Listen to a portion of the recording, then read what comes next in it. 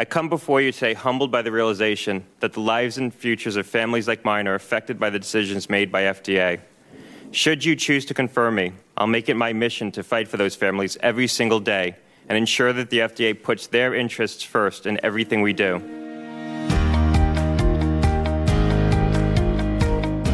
I'm Dan Diamond. This is Pulse Check, and that was Scott Gottlieb testifying in April 2017 about why he wanted to be FDA commissioner. 2 years later, as Gottlieb prepares to leave the agency, how has the reality of running FDA compared to his early goals? On Wednesday, I went to the commissioner's office to ask him as part of a wide-ranging conversation about his priorities, legacy, and unfinished business. You know, when you're at a think tank looking at things in the abstract, it's very different than when you're running a regulatory agency and you have public health obligations. You'll hear from Gottlieb in a moment, but just a reminder that if you like Politico Pulse Check, you can help us by rating or reviewing the show on your favorite podcast app. Just search for Politico Pulse Check. And you should also check the show notes where we link to stories, previous episodes with Commissioner Gottlieb, and other items that we reference during the conversation. And now, let's get to that conversation with Commissioner Scott Gottlieb. Commissioner Scott Gottlieb, welcome back to Politico Pulse Check. Thanks for having me. We weren't expecting you back so soon. The secret to cut the line is just to announce that you're resigning. It worked. Now, here you are. One of your colleagues, I was asking around, trying to figure out what to ask you today. One of your colleagues said I should ask if you don't love America anymore, if that's why you're leaving the FDA. Feel free to weigh in on that. And sometimes a pipe's just a pipe. And, the reason I'm leaving is the reason I gave. It got really difficult commuting from Connecticut and being away from my family, basically for 2 straight years. I saw my kids on Saturday. But I'd be home late Friday night and I'd be back in Washington Sunday and mostly working all day Sunday. So 2 years of that with 3 young kids got hard. Reporters like me, my colleague Sarah Carlin-Smith, Sarah Overmall, others have been trying to figure out the reasons behind your departure. Do you understand why that has been such a source of curiosity? I don't understand why it's been a source of curiosity. Obviously I love this job and I'm very, unhappy to leave it. I would have liked to have done it for longer. And it was a difficult decision. And the week after I resigned, emotionally, it was very difficult. I was thinking that whole week, what did I do? Was this the right decision? But, I'd been in it 2 years and I worked this job 150%. I think that was largely apparent to people on the outside. This was really a 24/7 job. I didn't work from home Fridays. I, was home late Friday night. Again, would spend part of Saturday with my kids and go out with my wife Saturday night, and then Sunday I'd be back at work. 2 straight years of that's difficult. I think in retrospect, had I the opportunity to do it over again, I would have moved my family down here at the outset, but I didn't. Speaking on behalf of journalists, I think one reason it is such a source of curiosity is there could be a reason that you're leaving that could be of interest to the American people. For instance, if you push too hard on tobacco and that was an issue, or if the White House had a different vision for the FDA, that would seem to be of interest too. Yeah, well, on the tobacco, I understand the proximity of, when I announced on that Tuesday versus there was reports that I had been at the White House that Friday briefing on a tobacco meeting. But the reality is, there was always going to be something immediately before I resigned and something coming up immediately after I resigned. There's always things happening here every week. I think with respect to the tobacco issue in particular, I would hope we put that to rest with the announcement we made last week, where not only did we advance the policy that we intended to, but we got strong White House support. The secretary put out a statement. I had a White House fact sheet issued. The White House press secretary retweeted some of the statements. Kellyanne Conway over the weekend retweeted some of these statements with respect to that announcement. You had the Chief of Staff, Mick Mulvaney, and the head of Domestic Policy Council, Joe Grogan, both affirming that there was going to be steps taken to address the youth addiction to nicotine and e-cigarettes and additional tobacco regulation coming. So I think the strong statement from the administration, which we would have had regardless, but I would think that strong statement from the administration, and the fact that we got that policy out in the time frame that we intended to, would put those rumors to rest. Vaping has been a major subject of your tenure. It has been something you've weighed in on quite a bit. I don't want to spend too much time on it, but the Washington Times, a conservative paper, has an editorial out today, Wednesday morning, saying that your resignation, quote, comes at just the right time. And they specifically criticize you for pushing vaping regulations and suggest you became an, quote, avenging angel for the nanny state. With the Scott Gottlieb of 3 years ago, who worked for conservative think tanks like AEI and argued against regulations from the FDA, would that Scott Gottlieb have recognized the description of Commissioner Gottlieb? Well, remember, the Scott Gottlieb of 2 years ago probably was a recipient of editorials in the Washington Times that applauded me for pushing off the application deadlines on the electronic cigarette products to allow them time to come through an appropriate series of regulatory gates at the time that we proposed to regulate nicotine and combustible cigarettes to render them minimally and non-addictive, with a vision that we would be able to more rapidly migrate adult smokers off of traditional cigarettes onto modified risk products like e-cigarettes potentially, which would pose far less health risks. That was the vision. We embraced it. That was our plan. But what changed our mind was when Mitch Zeller, the head of the Tobacco Center, came into my office on August 31st, 2018, with data from the 2018 National Youth Tobacco Survey showing epidemic use of e-cigarettes by kids. I just want to jump in because you've said some of these things about the vaping strategy before. What I am curious about is Scott Gottlieb, the regulator, versus Scott Gottlieb, who's outside the FDA, thinking that this agency was doing too much. For example, response letters to drug companies. When drug companies would apply and have their approvals turned down, when you were at AEI, you argued that those response letters should be public.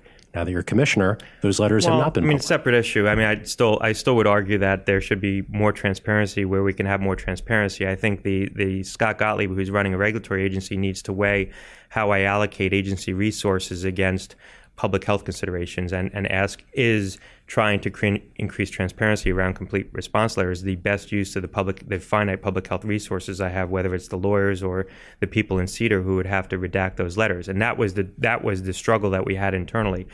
Look, when you're at a think tank looking at things in the abstract, it's very different than when you're running a regulatory agency and you have public health obligations. And what I had to make decisions against, first and foremost, were my public health obligations. You don't have the luxury in these jobs of thinking about things in an abstract fashion all the time. You have a set of obligations and you need to carry out the mission of the agency. And I feel very comfortable that we made decisions against a good set of public health considerations and did what was right and through multiple settings and multiple tough decisions. So was Scott Gottlieb on the outside looking in wrong?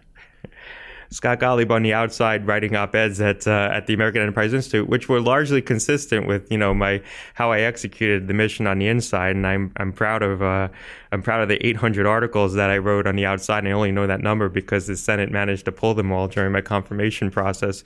But yes, you're very prolific, and you put me and my colleagues to shame for your productivity. But there's a lot of difficult practical considerations on the inside that don't always just hew to a particular sort of regulatory ideology. There are important public health considerations and things that this agency has to do to protect consumers that sometimes put us in places where we are impacting competition. We are impacting the free flow of information.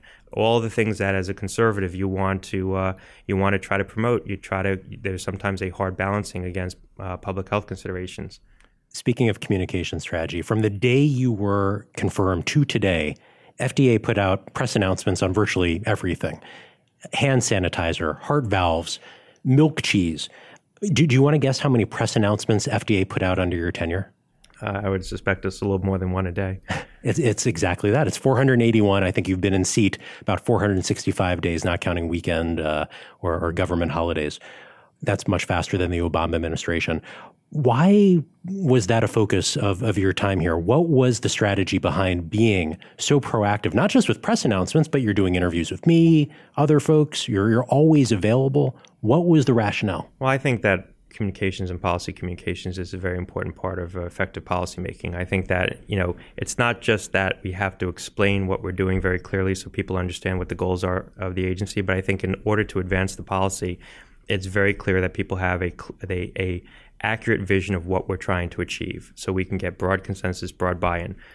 And so that was the goal. That was really the thinking behind trying to be communicative, trying to put out very clear statements around the rules we put out, the guidance we put out, so people understood what the vision was and how the different things that we were doing fit into a broader public health vision. Why don't more Trump officials follow your lead? Well, I think there are agencies that do. Part of it is that it's resource intensive and it's time intensive. I would spend my Sundays probably clearing between 6 and 12 documents and writing some of those documents, writing some of my own speeches, drafting statements. This was a extremely resource-intensive endeavor, not just for me, but for the entire staff here, our Office of Media Affairs, people in the centers who drafted some of these statements. But I think, looking back, I think it did enable us to advance things in a way that allowed them to be enduring. You've kind of become known as the tobacco commissioner. Not only have there been all these actions you just referenced, this has been a major focus of press attention. I'm curious, when we look back at your tenure at FDA, what do you think your major accomplishment was on medical devices? Well, look, I think with respect to medical devices, I think it's taking a fresh look at the 510K approval process and looking to modernize that and re-adjudicate how we look at the predicate process. The way I see the 510K process is it's very backward looking.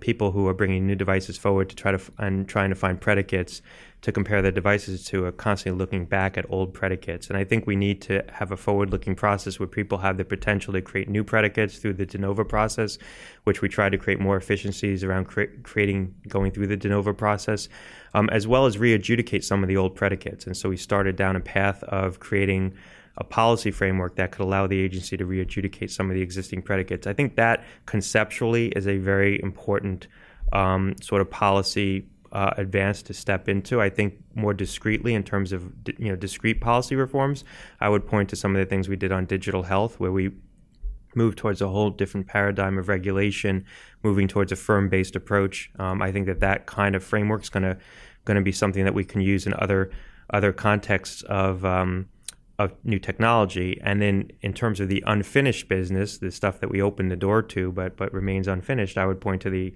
legislation trying to look towards a modern framework for in vitro diagnostics, the IVCT legislation, which we obviously advanced substantive TA to the Hill, and that will continue to move forward on Capitol Hill. I had a call today about it with some members of Congress. I have some meetings about it. That's one of the things I want to take a little bit further before I leave this job. In the 2 weeks you have left. 2 weeks I have left. You just went through a number of different priorities, both things that you're working on, things that might have been unfinished. I want to take those apart as much as we can in our time.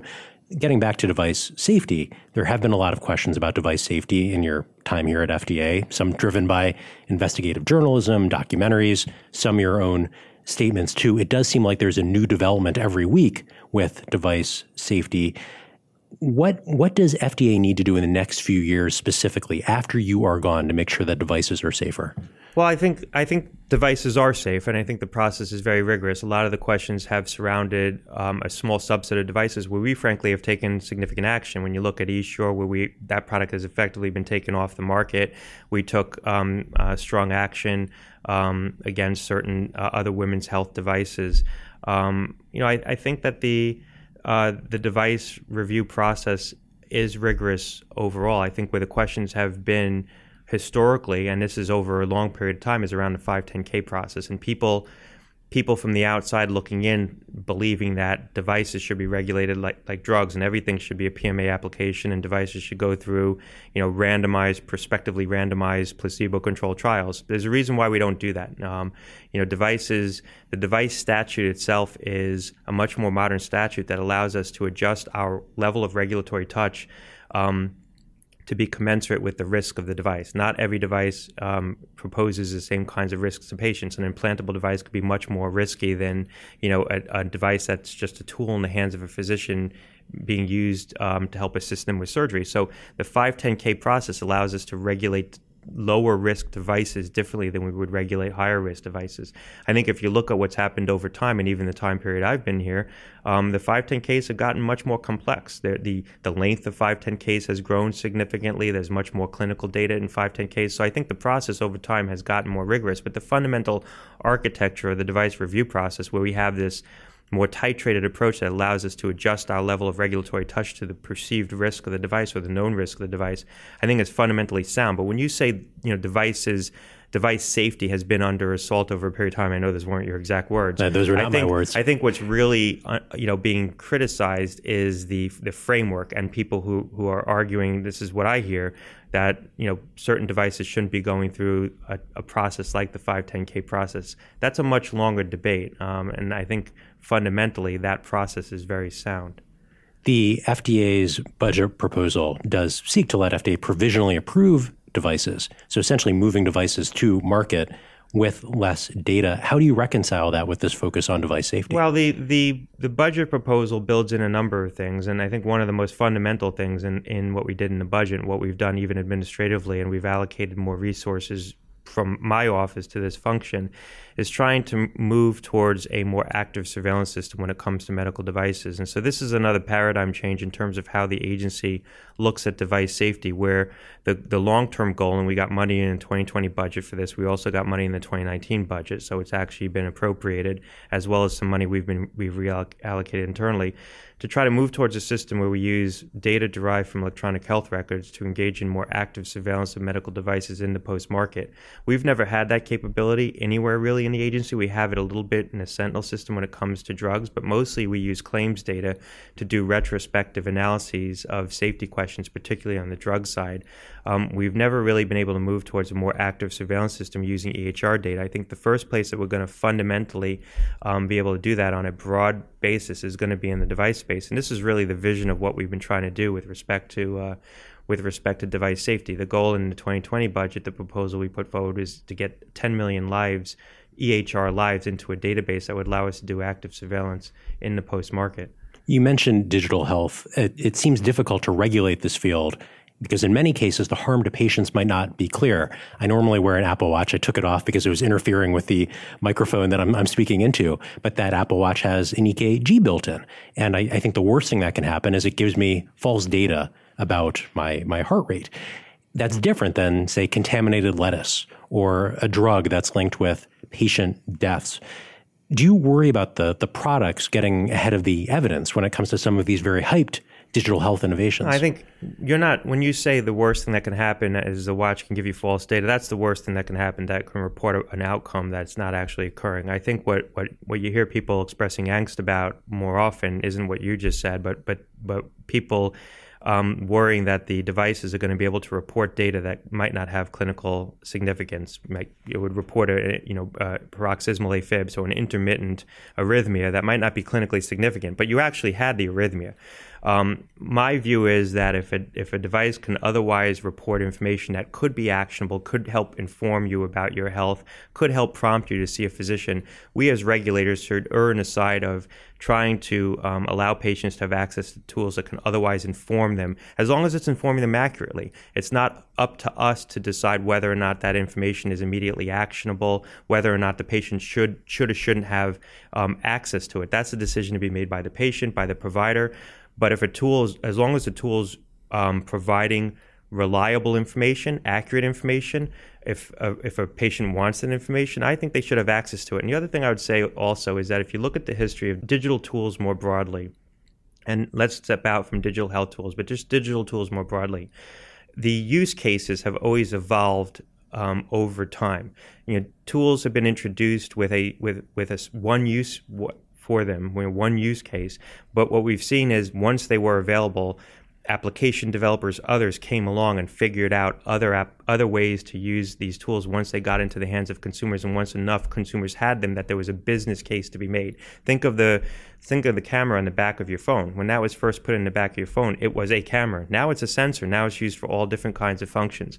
I think you're going to see the same thing with digital health tools, which is once we are able to create a framework where these can come onto the market for one specific use, people are going to create applications that once the hardware is in the hands of consumers that are going to have much broader set of uses, and that's going to create a whole new set of opportunities. But if we withhold these digital health tools, these hardware platforms, until all the use cases are worked out, I don't think you're ever going to see the investment in the kind of software that can unlock the full capabilities of these tools. I'm trying to use the time I have with you to run down the list of priorities that you yourself have established, going back to your first speech to FDA in May of 2017. In your opening remarks, you said, quote, "Our greatest immediate challenge is the problem of opioid abuse." And yet, a few months ago, FDA approved Dasuvia, a synthetic opioid, hundreds of times more powerful than morphine. Why approve this powerful new drug amid an opioid epidemic? A couple of things with Dasuvia. I mean, the easy headline is that it's 100 times more powerful than morphine. Actually, what Dasuvia is it's a very small amount of a powerful formulation of an opioid. And the reason why you would want to formulate something like that is because it's designed for sublingual administration. It's designed to allow the opioid to be put under the tongue and get in the blood very quickly. And if you took a less potent opioid and designed it for that purpose, it would be a very large pill and it would never be absorbed. And so the only way to create something that could get absorbed quickly into the blood through sublingual administration would be to use something that was very potent. But it's actually an amount of opioid that's equivalent to 15 milligrams of morphine, which isn't a trivial amount of morphine, but it's an amount of morphine that is commonly prescribed in emergent situations for someone who might need a bedside procedure, for example. And I've been in many situations as a physician, where I've been bedside with a patient where I needed to do an emergent procedure. You think of placing a test tube where you couldn't get IV access, and so you couldn't administer intravenous pain sedation in that setting. And having a sublingual administration that could provide enough analgesia in that setting could be life-saving. The other thing to remember with Dasuvia is, this was, and I talked about at the time, we did enter into, an arrangement with the Pentagon where we committed to prioritize products that they felt were priority products for the battlefield and for frontline soldiers. And their priority list isn't 30 products. It's not 50 products. It's about 10. And Dasuvia was one of them. And we worked out that arrangement as a compromise for an effort that was underway to try to strip FDA of all authority to approve products that were intended for frontline soldiers and for the battlefield, because we felt that it was important to have FDA review of products intended for the battlefield. And what we committed to do was give products that they prioritize, which is a small list, breakthrough-like touch within the agency. So there was an imperative with respect to Dasuvia that did factor into how the agency, at least the process by which it was developed, not by which it was reviewed and not how we assess risk-benefit, but certainly the process which was developed. I think the larger question, though, with Dasuvia, and I said this at the time, and I'm going to be saying this again before I leave, isn't the question of Dasuvia per se. I think these questions come up with respect to every time we approve a new opioid that's perceived as powerful, which is, and it's a fair question, which is, why is FDA approving another opioid, yet another opioid that has the potential to be diverted and abused in the setting of an opioid crisis? And that's a reasonable question. And it's a question of whether or not we should have a comparative superiority standard when it comes to the approval of new opioids. I think we need to address that question. I don't like addressing the question and litigating it in the context of individual approvals. I think it's a broad policy question that we ought to consider wholesale, and we are considering it, and considering whether or not the agency needs different authorities when it comes to opioids to put in place some kind of comparative superiority standard to say that if a new opioid's coming to the market that has the potential for diversion and abuse, should it be differentiated in a way that it's offering some advantage over the existing therapeutic armamentarium? And I would argue that if we had such a standard, Dasuvia would probably meet it. Because it is differentiated in a way. It can be used in clinical settings where other drugs aren't available. But we should ask the question in a broader setting. And the last thing I'll say, and you open the door to it, so I'll just say it. The issue of whether or not Dasuvia is a drug that could be abused, it does have risks associated with it. It does have a risk of diversion and abuse. But I think it's a risk that is going to be significantly mitigated in terms of how this drug is administered, where it's administered. The risk really is a risk of diversion by healthcare professionals because this drug is going to be administered in inpatient settings. It's going to be tightly controlled in PICSA systems. That's how it's going to be delivered inside a healthcare setting. And so the risk you worry about is, will healthcare professionals try to divert it in those settings and abuse it? And we've seen that. That does happen. Happens much less now. There's much tighter controls, but it does happen. But that's really the risk that you're talking about. I think the way this was portrayed was somehow this drug's going to be available, prescribed in outpatient settings by general practitioners, and it's going to become a street drug or a choice drug of abuse. You're talking about there's a risk of diversion and abuse here, but it's narrow. This administration pushed the right to try bill, which let patients essentially go around FDA to get unapproved drugs. It was roundly opposed by cancer organizations. HHS is currently conducting a review of its fetal tissue research. Scientific organizations don't like that either. Before he came into office, his president was a loud critic at times of vaccinations. You're seen as a champion of science. What would you say to the general public and to staff who are concerned about your departure and the fate of science in this administration? Well, I think that this agency has been very rigorous in terms of how we've approached public health issues. I think we have affirmed the importance of science-based decision-making. I don't see any departure from how this agency makes decisions. And I would obviously quibble with your underlying sort of statement and assumption up front. But which part? Well, all the parts, but just in terms of looking at FDA, I'm very confident in the process that's underway here. And the decision making process in FDA isn't just the sort of consequence and the result of things that I did over the last 2 years. It's the consequence of how this agency has gone about its work over decades. And I think this agency, the rigor by which we make decisions, the importance of the decisions we make, the way they impact people's lives, I think that we have really affirmed over a long period of time the importance of science-based decision-making and regulation and policy. Thinking about who's taking over for you, Ned Sharpless, head of the National Cancer Institute, why pick him as your successor? As far as I know, he's never worked in FDA. You had a track record here before you came back. He's only been in government about a year and a half. What did you see in Dr. Sharpless? Well, I didn't pick him. The secretary did. Secretary Alex Azar picked him. But you made no him. Secret that you favor him for this role. Well, I made no secret that I think he's highly capable and very competent, and I think he has a very good ethic to be running this agency. And so why do I like Ned? Because I've worked with him, because I think he's deeply public health minded, because I think he understands the mission of the agency. He's done work with FDA. He plays basketball with FDA reviewers. And I think his underlying ethic and his underlying approach to public health issues is very consistent with the way this agency thinks about its mission. We've talked about your priorities. What would you have started if you had been here for, say, another year? Started more recently? That's interesting. It's an interesting question. I think that a lot of what we did really reflect the things that I came in thinking about, the things that I got generated during the time that I was here. I think some of the things that I might have pushed on that I was looking at doing were some things around food safety, where we were looking at implementing. I brought in Frank Yanis, the head of food safety at Walmart, and we are looking at technology that will allow the agency to think differently about how it does track and trace with respect to the food supply chain and produce in particular. Those are things that will get underway that I haven't been here long enough to get started. There's a couple other things like that are in process. I want to leave some of that work for Dr. Sharpless to make a decision on whether and how he takes them forward.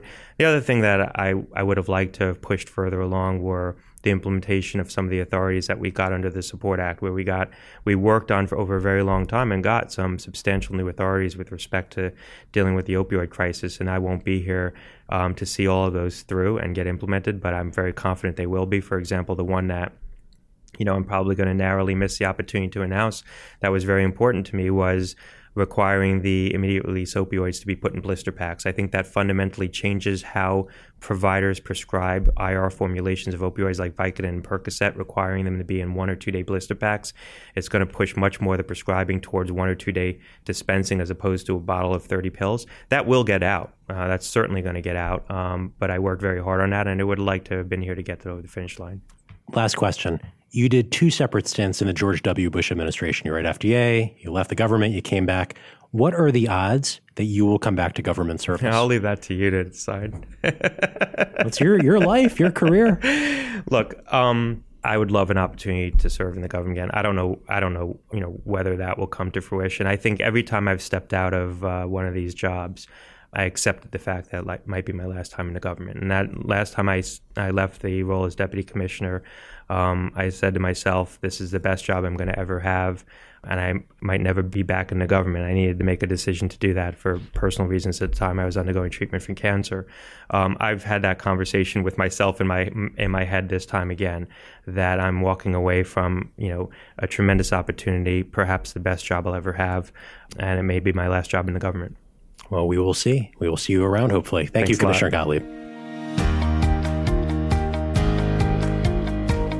That's it for Pulse Check this week. My thanks to Doug Andres and, of course, Commissioner Scott Gottlieb at FDA for time for the interview, as well as Jenny Ament and Sarah Carlin Smith at Politico for making this conversation happen, too. If you like Politico Pulse Check, help us by rating or reviewing the show on your favorite podcast app. If you have suggestions for future episodes, find me. I'm at ddiamond@politico.com by email. And you'll find a new episode of Politico Pulse Check in your podcast player next week.